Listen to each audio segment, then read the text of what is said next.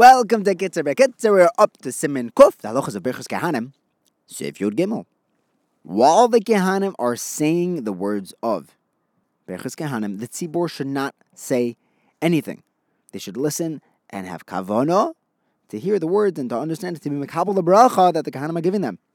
Is there ever an Eved that's getting a bracha from its master and it doesn't listen? If they're saying psukim, then it'll take away from the kavana of the bracha. Some people are noyeg to say these psukim, but they have to be there are psukim in between each, corresponding to each word of Birchas Kehanim, but they have to be very careful not to say them while the Kehanim are saying their bracha, or while the Shliach Tzibor is announcing which word to say. You can only say these while there's singing.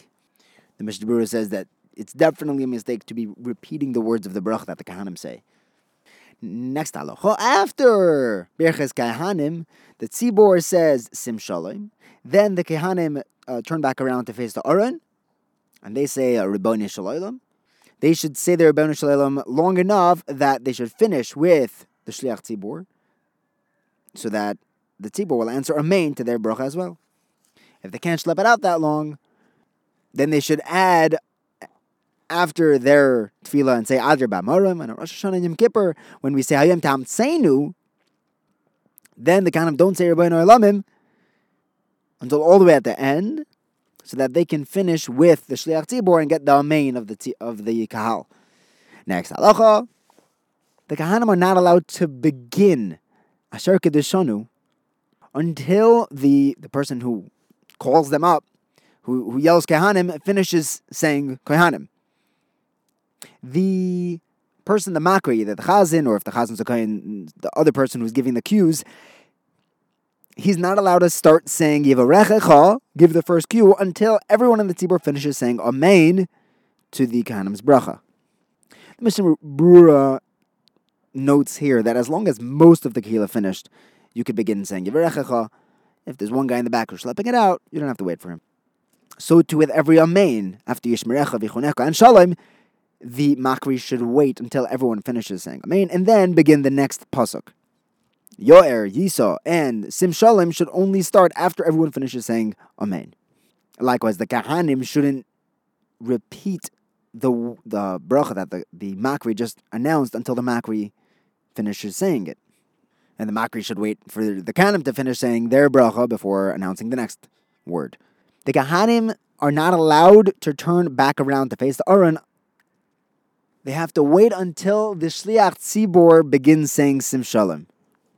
They're not allowed to bend their fingers from that straight position until they turned back away from the Tzibor. So as long as they're facing the Tzibor, their fingers should be in the Birchas Kehanim position, their hands outstretched, even if the bracha is over. And they shouldn't speak, says the Mishnah Berurah, until they actually come down from the Duchen. They're not to come down from the Duchen until everyone in the Tzibor finishes their Amen for Hamavarech Hasamo Yisrael Ba'Shalom. There is a minhag for the Kehillah to show their appreciation to the Kehanim by greeting them with a Yeyasher Koichacho. So the Mishnah Berurah says that in order for that greeting not to interfere with the Kaddish that the Chazan says right after Shemana Esrei, the Kehanim should actually wait and not come down until after Kaddish. This way they could come down, and if people wish them, Yasher Koichacho, it won't be in the middle of Kaddish. Somehow that turned into Shkoyach. Next, halacha. When the Kehanim do turn around, either to face the Kehillah or towards, or when they're done back towards the Aron, they should turn. They should only turn to the right, meaning clockwise. Even a left-handed person should turn clockwise. So if they're facing east, they should turn south, and then west, and at the end they should turn east, and they should first turn north to get to the east. Basically, you're turning to the right. When they're coming down from the duchen, from the platform in the front of shul, they should not turn their back towards the Aron. They should at least slightly face the Aron and step backwards, like a Talmud leaving his Rebbe. And when they put their shoes back on, they should be careful not to touch them, because if they do, they're going to have to wash their hands. Have a wonderful day.